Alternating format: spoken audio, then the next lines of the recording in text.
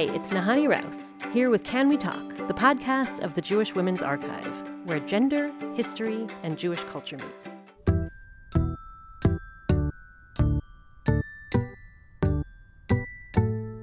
Welcome back to Word of the Week, a mini-series where we dig into one word and explore how it relates to Jewish women. This time, gaslighting. I would say prepare yourself to be gaslit tonight.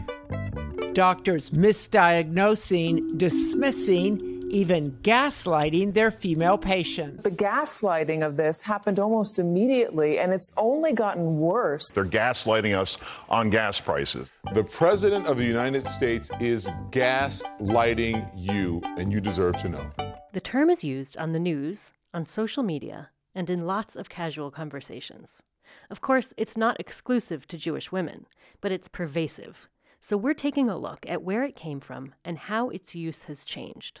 We'll talk with a linguist and a psychotherapist. But first, we want to hear what it means to our cast of cool Jewish women.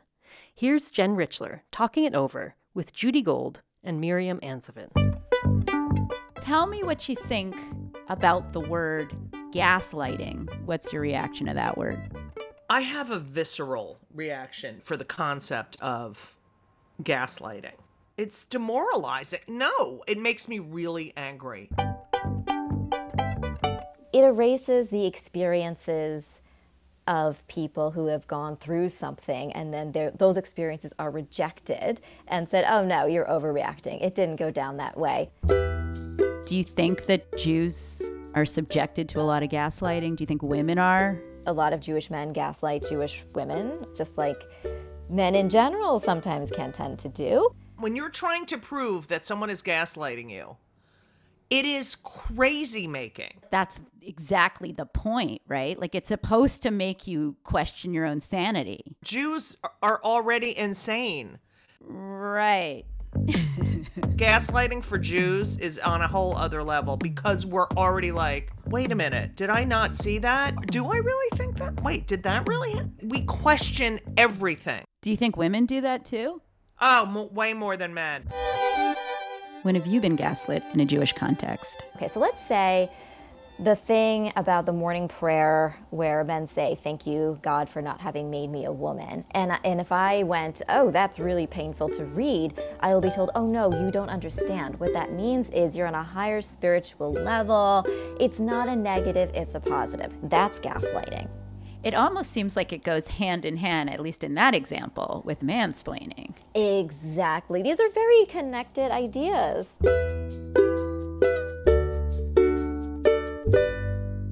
You might think gaslighting and mansplaining are both trendy new words, but the term gaslighting has much older roots. It originally came from a play called Gaslight, which in 1944 was made into a Hollywood thriller. Charles Boyer plays Gregory, an emotionally abusive husband who is systematically deceiving his wife Paula, played by Ingrid Bergman. He's trying to make her think she's going insane, to cover up a murder he committed. If I could only get inside that brain of yours and understand what makes you do these crazy, twisted things. Gregory, are you trying to tell me I'm insane? Gregory hides things and accuses Paula of taking them, isolates her, and pretends events that happened didn't happen. His deceit nearly works. Are you telling me that I've dreamed? Everything. All that happened? All that did not happen.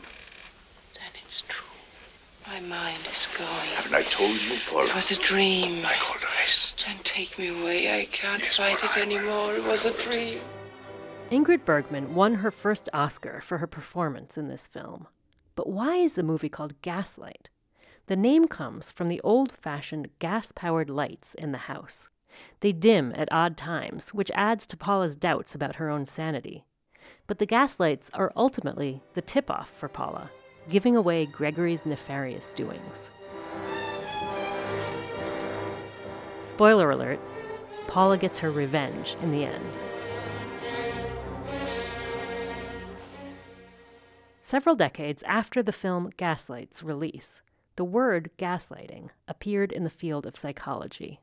In the 1970s and 80s, it appeared in a smattering of academic papers, where psychologists used it to describe manipulative, abusive behavior that makes another person doubt their sanity, like what Gregory does in the movie. These days, the term is used much more broadly. Recently on Can We Talk, the writer Dara Horn talked about the gaslighting of Jews, where Jews are told that things they see as anti-Semitic really aren't. Like when the Anne Frank Museum told a Jewish employee he couldn't wear his yarmulke to work, and then insisted that this policy was not anti-Semitic.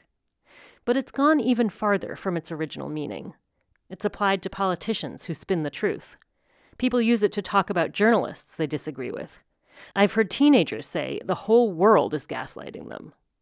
Has the term become so general that it's lost its power? I talked about it with Rachel Steindl-Berdeen, a linguistics professor at the University of New Hampshire. So the meaning of the word gaslighting seems to have really expanded. What do you think about that? So I'm a linguist, right? And we're okay with words changing meaning, right? It's sort of become the equivalent of the phrase, don't piss on my leg and tell me it's raining. So it's sort of losing that shade of like doing so to undermine your sanity, though I think that meaning is sort of there at least a little bit. It feels like it's losing its calculated nature. Yeah. Of what happened in the film. That was part of a murder plot. Yes. I mean, you say as a linguist that you're okay with the meaning of words changing, but would you agree that that meaning has been watered down? Yeah. But again, the cat's out of the bag, right? There's sort of no way to sort of take the word and make people use it the way you want to. Mm-hmm. Right. I guess as a non-linguist, but a speaker of English. Yeah. My observation in certain circles is that it's sometimes used in place of a more accurate word, like patronize, or even being lied to. It seems like some people want to use the word gaslighting because it places them, like it helps them identify with a particular outlook. Yeah, so there's a technical term in sociolinguistics called indexing or indexicality. So one way for me to use language is to communicate information. But there's another function of language, which is to signal something about ourselves to other people. So I've done some work on this with language and sort of indexing Jewish identity, right? So sometimes this can be kind of obvious, right? I can use a Yiddish word like schmutz. Right. I can say, oh, you've got some dirt on your face. Or I can say you got some schmutz on your face. And when I'm doing that, I'm indexing my Jewishness to a certain extent. Uh-huh. I love that there's a term. Of course there's a term for that. Yeah. But is gaslighting really an example of this indexing phenomenon? Before I started digging deeper into the word, I thought it was used mainly on the left. But then, while I was searching through news clips, I noticed that everyone's using it, from MSNBC all the way to Fox News. The word gaslighting may be all over the news these days, but 15 years ago, it wasn't. That's when psychotherapist Robin Stern wrote her book, The Gaslight Effect. She used the word with its original meaning in mind, to describe relationships where one partner makes the other question their own sanity. So you wrote The Gaslight Effect in 2007. What do you think about what has happened to the term gaslighting since then? Well, it's certainly become popular. I'm interviewed weekly. You just need to go to the Netflix choices and see Inventing Anna, Tinder Swindler, Pretty Little Lies a couple of years ago, and The Girl on the Train, and all these movies are gaslighting movies. And now there's a movie called Gaslit with Julia Roberts and Sean Penn. And people talk about it all the time. So it's also used in much more casual ways. In some cases, absolutely. In some cases, people just disagree. In some cases, I might think that your opinion is wrong. It doesn't mean I'm trying to gaslight you. But you're right that it is used. Oh, you're gaslighting me. If somebody says, I don't agree with you, or I don't think that that you're right about that. Well, that's not gaslighting. However, if that's happening in a relationship where the person who's saying it to you has power over you, and it happens repeatedly, over time, again and again, you don't think clearly. You're not right about that. When I first wrote about gaslighting, I wrote about it only in intimate relationships. And then suddenly here people were talking about politicians who they were not intimate with, gaslighting them. And what do you think about that use of the word gaslighting? I think the problem is that people are throwing it around as a way to either stop the conversation or perhaps not take responsibility because they don't like what's being said to them, because they feel hurt or insulted or they don't like it. You're gaslighting me. You can disagree and not be gaslighting each other. Mm-hmm. Do you think gaslighting is still a useful term? I think that for people who are being gaslighted, it's very serious. And I feel really strongly about people being gaslighted, being able to identify it. So I think when it's used accurately, it is super helpful. When you can name something, then you can do something about it. If you can't name it, then you continue to just point your finger at yourself much of the time and say there's something wrong. I don't know what it is. When it's used casually just to mean, I don't like what you said to me, and I know this word, and people don't really understand that it is also about the undermining of someone's reality. I think it's not helpful. On the other hand, I wonder if maybe the normalizing of the term might make it easier for people to identify with, and that could be a helpful thing. Good point.